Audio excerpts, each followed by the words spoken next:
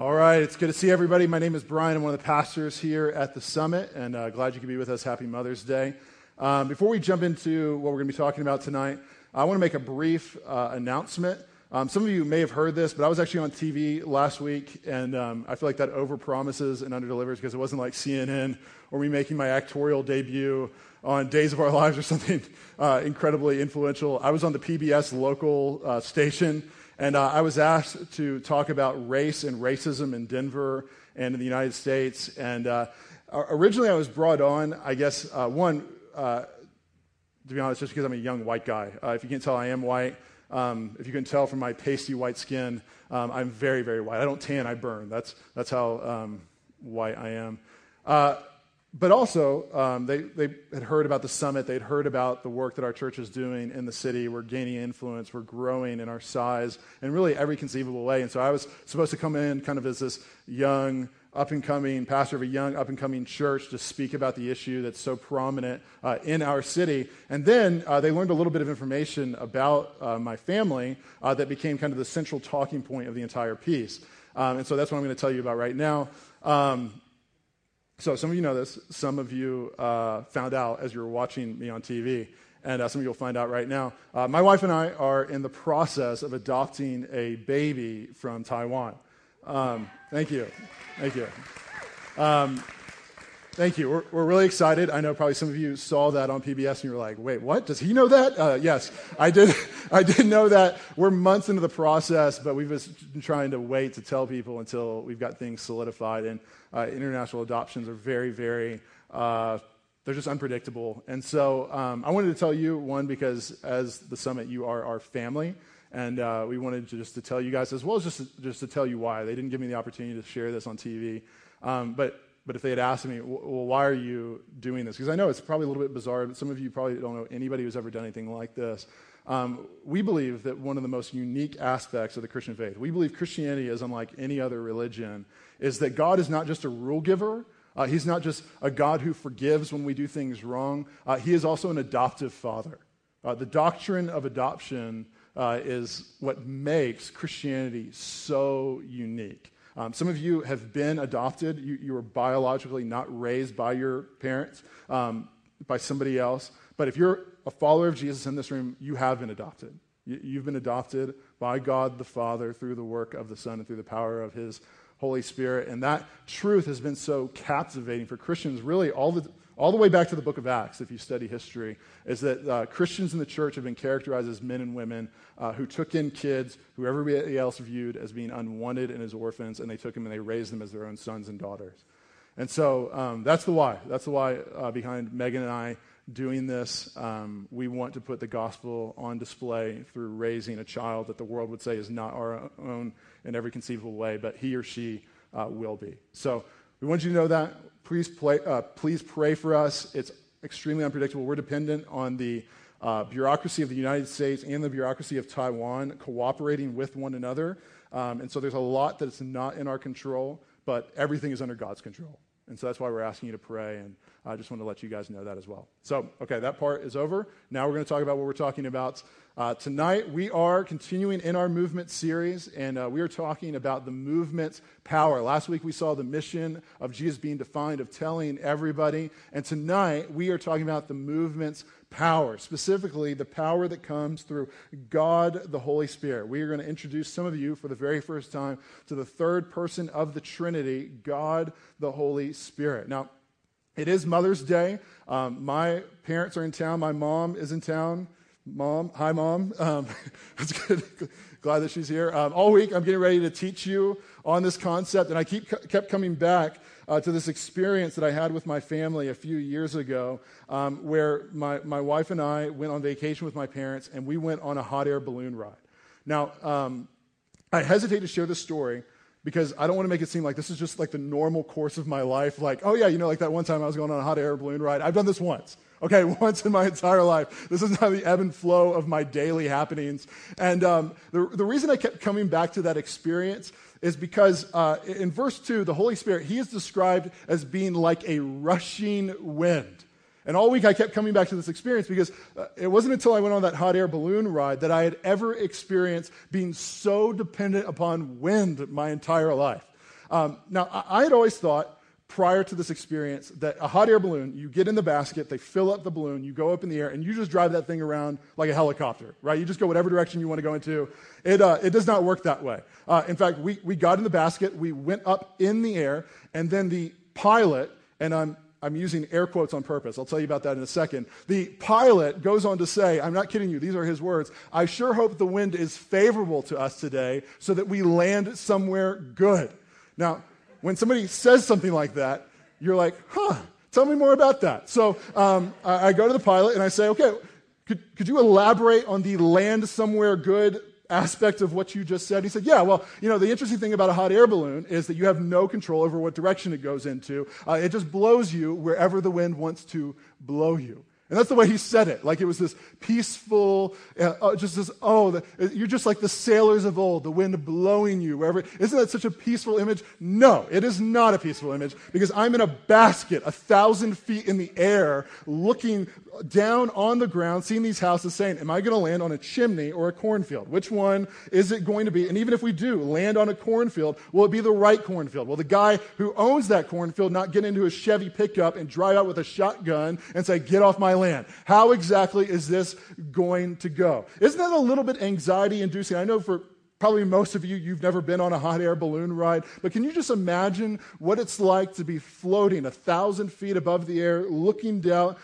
wondering, am I going to land somewhere good or somewhere bad? And at the heart of all of this is knowing that the power, the force that's controlling you is something as uncontrollable and as impersonable as the wind. Can you imagine that?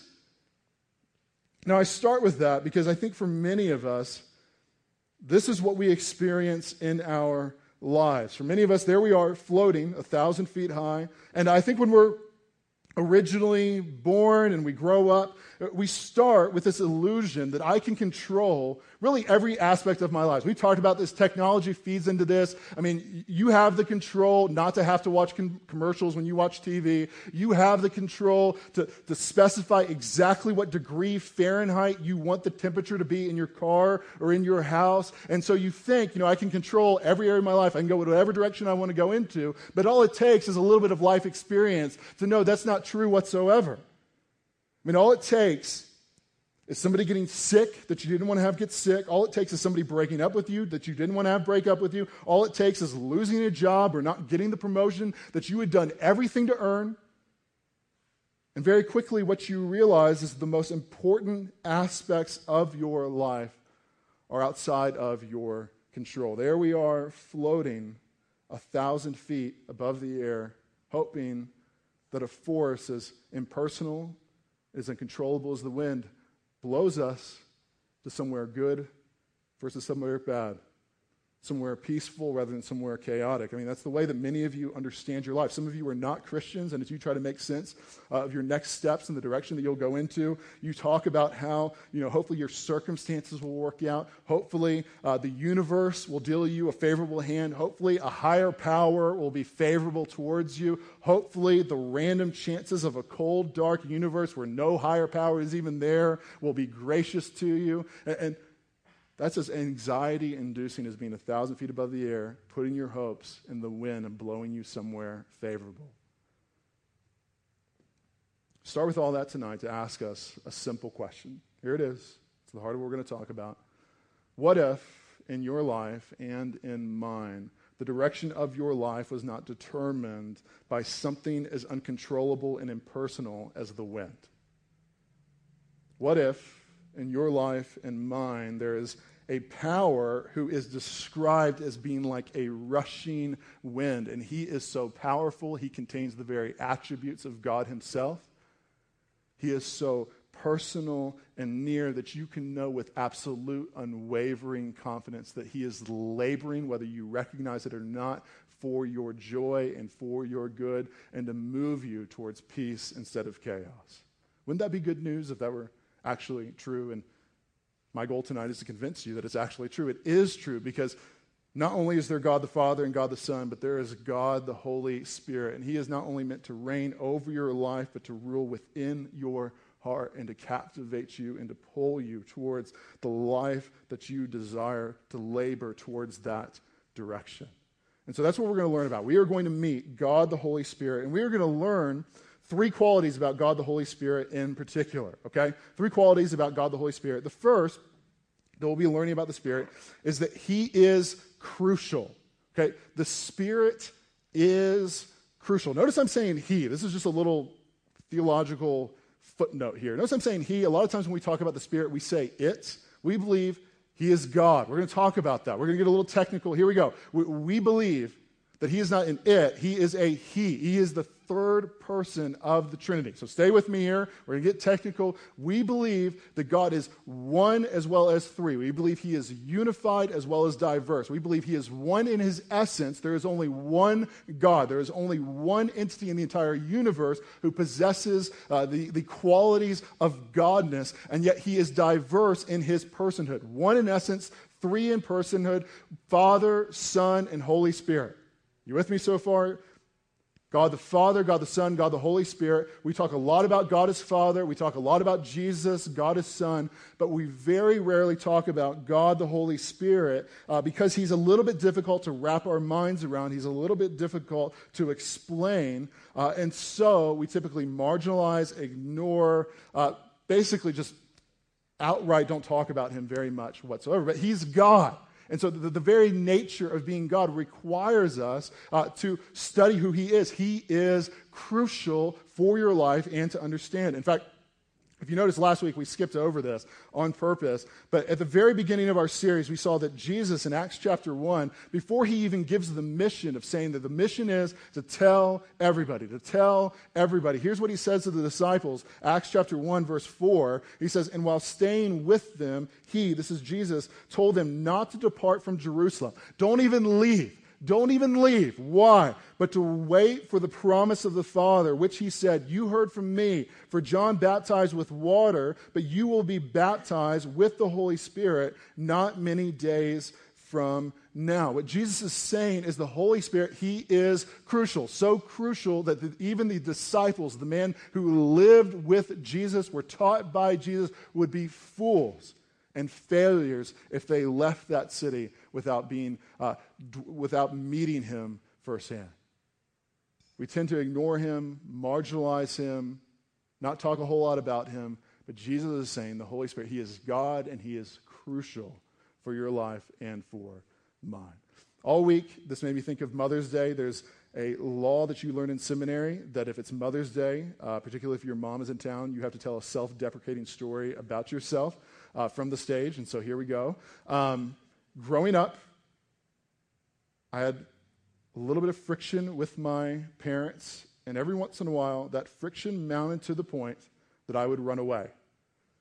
I'm not sure if you ever did this. It's not because your parents are bad. I have wonderful parents. This wouldn't be a Mother's Day story if I was like, yeah, and it's all her fault. No, it's all my fault. It's all my fault. Something like, no more Mario Brothers, and all of a sudden, there's just a meltdown going down in the house, right? Some of you did this. I did this. You're freaking out. And you're freaking out so much that you go up to your room. I did this. I go up to my room. I pack up all my belongings, like a T-shirt and a pair of Umbro shorts, put them in a backpack. I'd go outside. I'd walk up the driveway, and I would run away.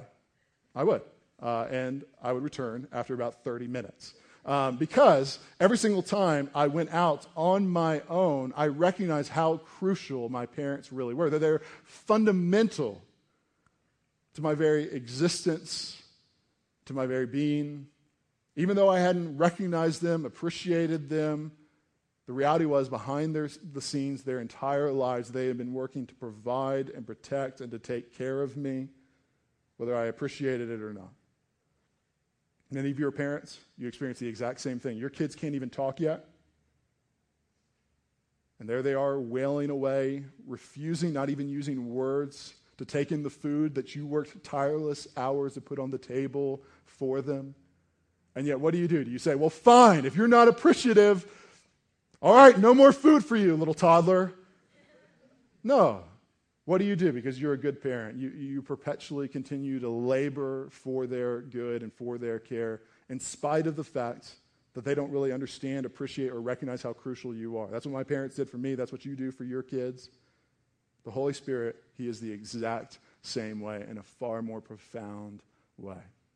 He does not get his feelings hurt that we often marginalize him, misunderstand him. Some of you probably don't even know that he exists.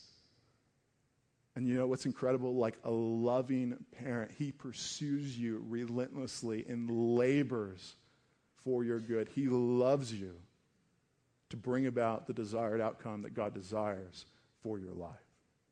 Like a loving parent, he pursues you, whether you recognize it or not. He takes care of you, whether you recognize it or not. Even when you fail to understand just how crucial he is. Now, some of you don't recognize this, but let me just tell you, let me just give you a few ways that he practically does this in your life. First, he reveals truth to you. He reveals truth to you. The reason we can speak at all about who God is and what he's done and know the work that he wants to do in your life is because of the Holy Spirit. The reason that you have this Bible that we can teach and explain who Jesus is and the work he's done in your life is because of the Holy Spirit. Peter, the apostle, he writes this himself. He says in verse 21 of the second letter that he wrote, 2 Peter 1:21, "For no prophecy was ever produced by the will of man, but men spoke from God as they were carried along by the Holy Spirit." The reason you know the truth about who God is because he's revealed that truth to you. Some of you, you're in this room and you're maybe thinking about becoming Christians. Some of you are in this room and you just became Christians and you didn't just wake up. I mean, you could even tell this story. You didn't just wake up one day and all of a sudden decide to be spiritual. That didn't just happen. The Holy Spirit, he was pursuing you relentlessly, drawing you relentlessly, laboring for your good. Many of you can tell that story again and again and again. Not only does he reveal truth to you, he also prays for you. This is the most mind-blowing aspect of what the Holy Spirit does. The Apostle Paul, he says, in the midst of our darkest, hardest times, the Holy Spirit prays for us. He writes this in Romans chapter 8. "Likewise, the Spirit helps us in our weaknesses, for we do not know what to pray for as we ought, but the Spirit himself intercedes for us with groanings too deep for words." I mean, some of you have felt that. You've been so depressed, so anxiety-filled, so sad. You've been grieving a loss so significant. You have not even known how to communicate your pain. And yet here's the good news, is the Holy Spirit, he was praying for you in that moment, asking God to bring about the good in your life. You don't even know how to articulate yet. Laboring for your good. Not only this, he empowers you. We saw last week in Acts chapter 1, verse 8, Jesus says, "But you will receive power when the Holy Spirit has come upon you, and you will be my witnesses in Jerusalem and in all Judea and Samaria and to the end of the earth." So he goes and says, you should tell everybody, but here's the deal, is that it's not until you've received power, it's not until you've been empowered by the Holy Spirit himself that you should even think of trying to make that level of impact in the life of another. And many of you have experienced this firsthand over the past year. Many of you have baptized friends, you've baptized family members, you've baptized neighbors, co-workers, and if we asked you to tell that story up here, you would say, that was not me. It was not like I was articulate enough to convince the most skeptical person to get up on stage and get totally soaked in front of a room full of people they didn't know. No, the Holy Spirit, he was working in and through you, empowering you to do in your life what you do not have the capacity to do in your own strength. So that is just a glimpse into what the Holy Spirit, he does and has been doing in your life. It's just a fraction of the glimpse of what he's been doing in your life. He labors ceaselessly for your good. God, the Holy Spirit, desiring to move and push you to the destination you crave and God desires for your life. He's crucial. He's so important to understand and believe and treasure. Now, not only is he crucial, but he's also personal, okay? So we've seen this quality that he's crucial. Now we will see that he is personal. We've laid the groundwork of who he is, and I want you to look at the text that we're going to be studying tonight now, Acts chapter 2. I want to look at the first 4 verses. The first 4 verses say this: when the day of Pentecost arrived, and Pentecost was just this major Jewish festival that would have gathered together Jews from all the different nations. When the day of Pentecost arrived, they were all together in one place, and suddenly there came from heaven a sound like a mighty rushing wind, and it filled the entire house where they were sitting. And divided tongues as of fire appeared to them and rested on each one of them, and they were all filled with the Holy Spirit and began to speak in other tongues as the Spirit gave them utterance. Now, we talked about the first two verses. We're going to talk about speaking in tongues, that verse 4 in the next point. But I want to focus on verse 3. Okay, look at verse 3 again. And divided tongues as of fire appeared to them and rested on each one of them. Now, I don't know if you know this. I know many of you are new to church. You're new Christians. You're exploring spirituality. But this is one of the most well-known passages in the entire Bible. I'd studied this a good number of times, had read through this a good number of times. And still this week, I came to verse 3, where fire appears to the people and then falls on the people. And I was just like, if I'm just honest, I have no idea what this means. I don't know if you ever get to parts like that in the Bible, but I was just like, I have no idea. I have to get some help. And so studying, reading, and I came across this author who pointed out, a pretty interesting point I thought, that over and over again in the Old Testament, God appears as fire. So in the Old Testament, for example, in the book of Genesis, God appears to Abraham as a burning torch. And in Exodus, God appears to Moses as a burning bush. And then later in Exodus, God appears to his people at Mount Sinai as an all-consuming flame and this pillar of smoke. It's pretty intense. And again and again and again, what's communicated throughout the Old Testament, and that God is this God who is much like fire. He is beautiful and meant to be beheld, but at the same time, if you approach him incorrectly or wrongly, it's not going to go well for you. Okay, he's an all-consuming fire who deserves to be respected. Now, grasp that truth as you think about this scene where fire not only appears to the people, but begins to dwell inside the people. Not only appears, but begins to dwell inside. What's transpiring in this scene is this incredible progression in the relationship between God and his people, where God, in this moment, is no longer this deity simply to be feared and obeyed at all costs, but instead he is meant to be enjoyed and experienced personally within the people's hearts. As this author said, every believer is now a burning bush, experiencing tangibly, experiencing personally God, not just as Father who reigns over them, but God as Spirit who dwells inside them. Tangibly, personally, experiencing a relationship with God.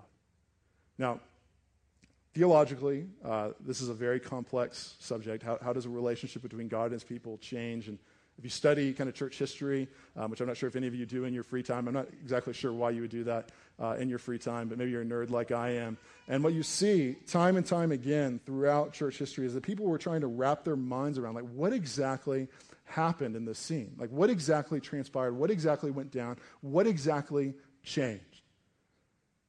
And Thomas Goodwin, he was this Puritan author about 400 years ago, was living in London, and he said, I finally went out today and I experienced what it meant.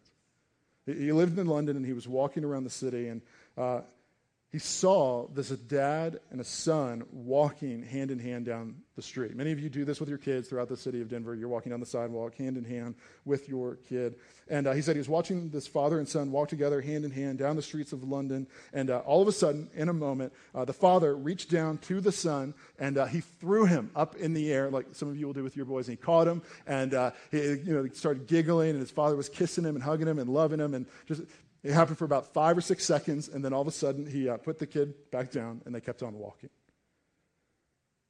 And what Goodwin said was that was a glimpse into what transpired in the progression of the relationship between God and his people in Acts chapter 2. Because here's the question: has anything changed legally in that scene between the relationship between the Father and the Son? No, absolutely not. Nothing changed legally. That son was just as much a son in that moment as he was before he was tossed up in the air. But experientially and personally, everything changed.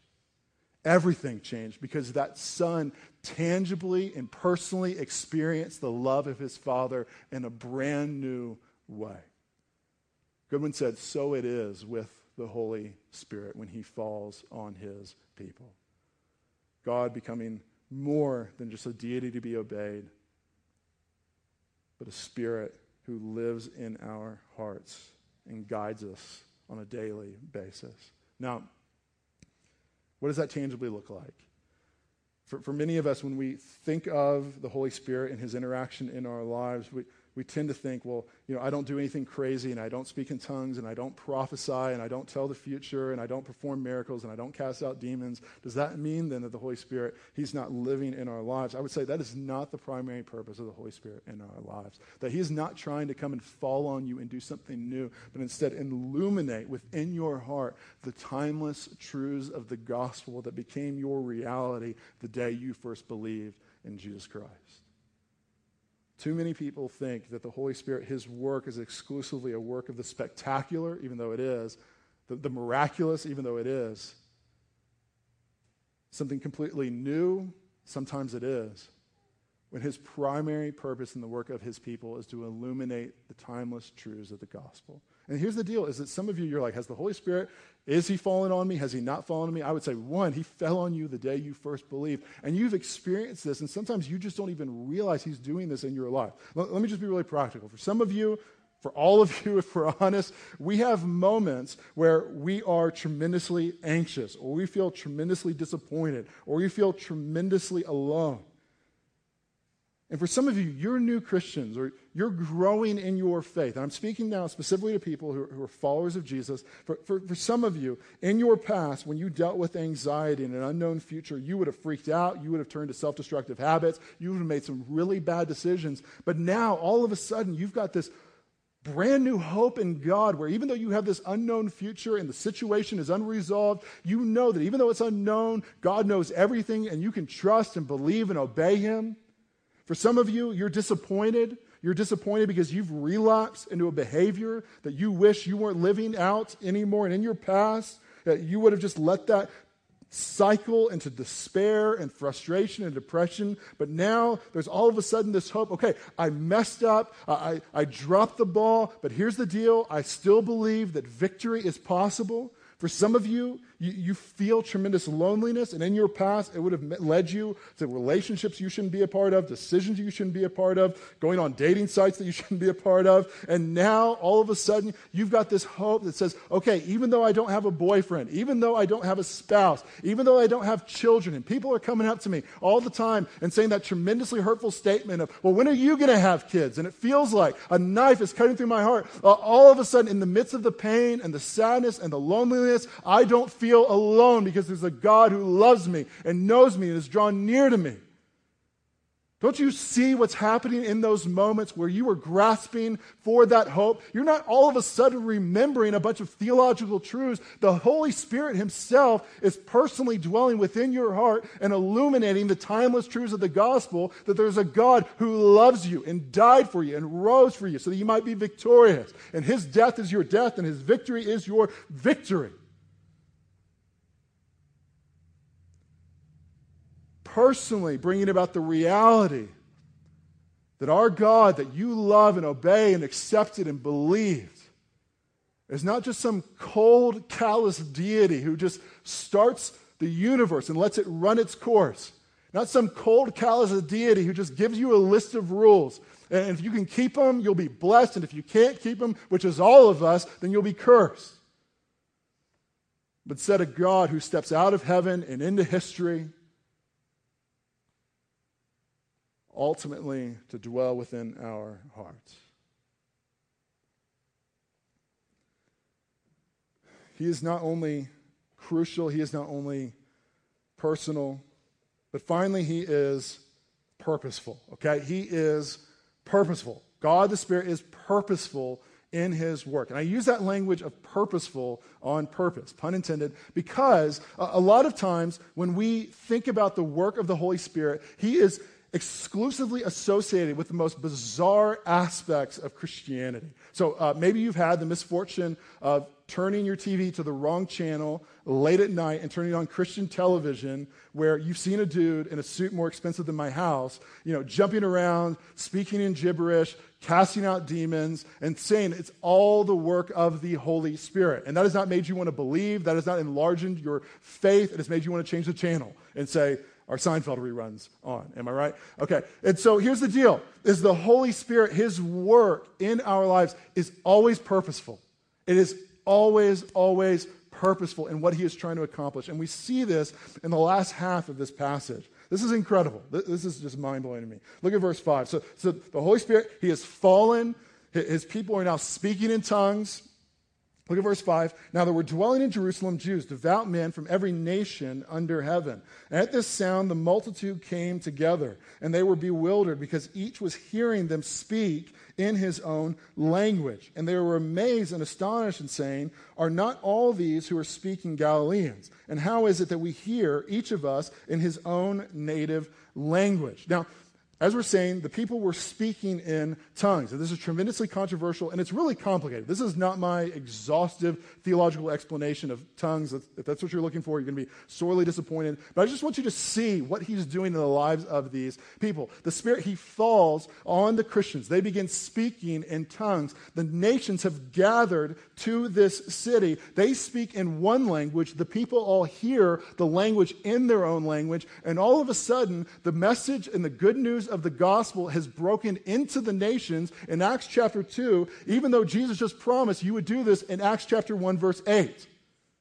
You see this? I understand it's a little bit technical and theological,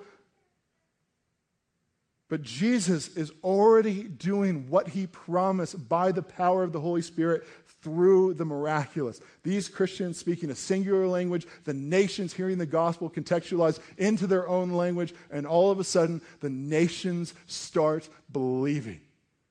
You see the purpose of what he's doing? But here's the deal. He takes it up a whole other notch, okay? We're going to get even more theological, so stay with me, okay? This is tremendously important. If you were with us a year ago, you know we studied the book of Genesis. In the book of Genesis, chapter 11, there's a story about the Tower of Babel. And what happens, if you're not familiar with that story, all the people in the world at that time spoke a single language. And they gathered together and they decided to build this tower. And they believed if they built this tower, it would go so high, it would stretch into the heavens, and it would make them greater than God and not need God whatsoever. It probably got to about 2 stories. But, that's just human nature. We are a tremendously proud people. And God, out of his grace and his mercy, he steps down and he confuses. He messes up the entire ridiculous building project. Well, how does he scatter the people? He gives them a variety of different languages. And it humbles them and it helps them recognize their need for God, right? And if you've ever taken a foreign language, you know this is the case. Like, I took 4 years of Spanish, and all I can say is what my name is, and I can ask where the bathroom is. Like, that's it after 4 years of trying to learn this language. So he steps in, and he scatters them, and they all of a sudden are speaking these different languages. Here's the key right here. At Babel, the people sinned, and God scattered his people. At Pentecost, Jesus saves, and God gathers his people together through a single language. At Babel, scattering through languages. At Pentecost, a gathering through a single language, through the power of the Holy Spirit, through the work of the gospel. You may think that may not, maybe an interesting biblical observation. You may think, that's kind of an interesting coincidence. Don't you see a far larger, more relevant truth is being taught? That God, the Holy Spirit, he is doing a work of redemption and reconciliation and restoration on a cosmic scale. And here's the question you should be asking, I should be asking, is if he can do that sort of work of restoration in a cosmic capacity, what can he do in your life as well? And when you think about the issues that you're facing, what would it look like for God the Holy Spirit to fully unleash his power in your life? Here's the deal, is that some of you, you're not Christians, and you've been on the brink of Christianity. You're trying to figure out, what exactly do I do, and how does this play out, and how is my life going to change? And I'll tell you, one of my favorite conversations I get to have with some of you is you talking about how you're not really sure if you can overcome your past and you think about the things you've done and the mistakes you've made and the people that you wronged and the hurtful decisions that still exist with you today, and you're wondering if you will ever be able to overcome those things, you wonder if you need to overcome those things before becoming a Christian, but you don't have to. If you're wondering that, you don't have to. You just come to Jesus as you are. But you're even wondering after that, will I be victorious over those things? And the good news of the gospel is the same power that rose Jesus from the grave when you become a Christian begins dwelling within your heart and your life as well, and his business is redeeming and restoring you into the man or woman God created you to be. There's nothing you can do. There's nothing that can be done to you. There's nothing that happened to you that has to forever define who you are because of God's powerful Holy Spirit. For some of you, you have become Christians recently, and you're trying to make sense of it. Am I right? For some of you, you're trying to figure out, why am I thinking differently and feeling differently and making different decisions, and all of a sudden I was able to do this and this and this and hang out with these people and go to this place, and all of a sudden you do those things. It's not that you completely stop, but you go and do those things, and you feel this tremendous weight upon your chest. I shouldn't have done that. I don't want to do that anymore. I don't desire to live that way anymore. And you're trying to make sense of it because nobody even told you to stop it. Why is that happening? Because God, the Holy Spirit, he is coming to live inside you, and he is redeeming and restoring you into the man or woman that you're supposed to be. For some of you, you've been Christians for some period of time, and you feel guilty perpetually. You feel like, why am I not more advanced in my obedience? Why am I not more advanced in my generosity? Why am I not more advanced just in my daily walk? Why am I not more advanced in my evangelism?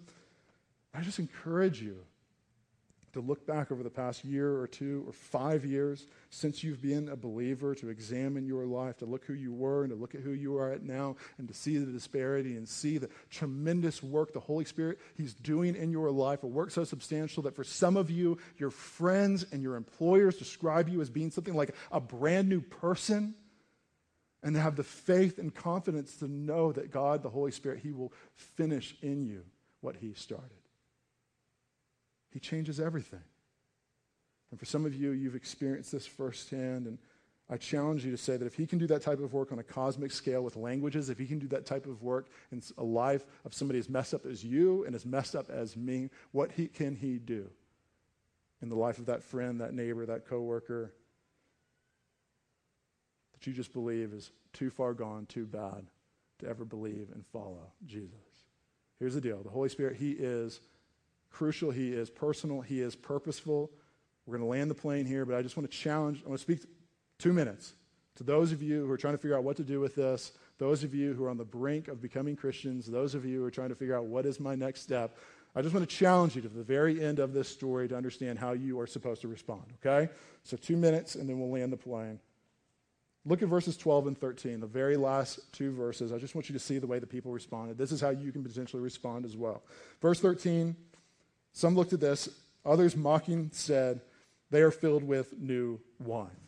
What these people believed was that everybody here was drunk. That's just the way they explained this phenomenon of what was happening before their eyes. These people are drunk. In fact, Peter, in the passage we'll look at next week, says they're not drunk. It's 9 a.m. They can't be drunk this early, so it's not, And you know what? For some of us, what this reveals is that for some of us, our hearts are so callous, we have already made up our mind, no matter the evidence, that it really doesn't matter what God does in your life and before your eyes, and the endless stream of coincidences that have brought you to this moment right now, that you'll just always be able to find a reason to explain it away. That's the way you explain away thousands of people hearing the gospel in their own language. They're drunk. Don't be that hard-hearted, callous person.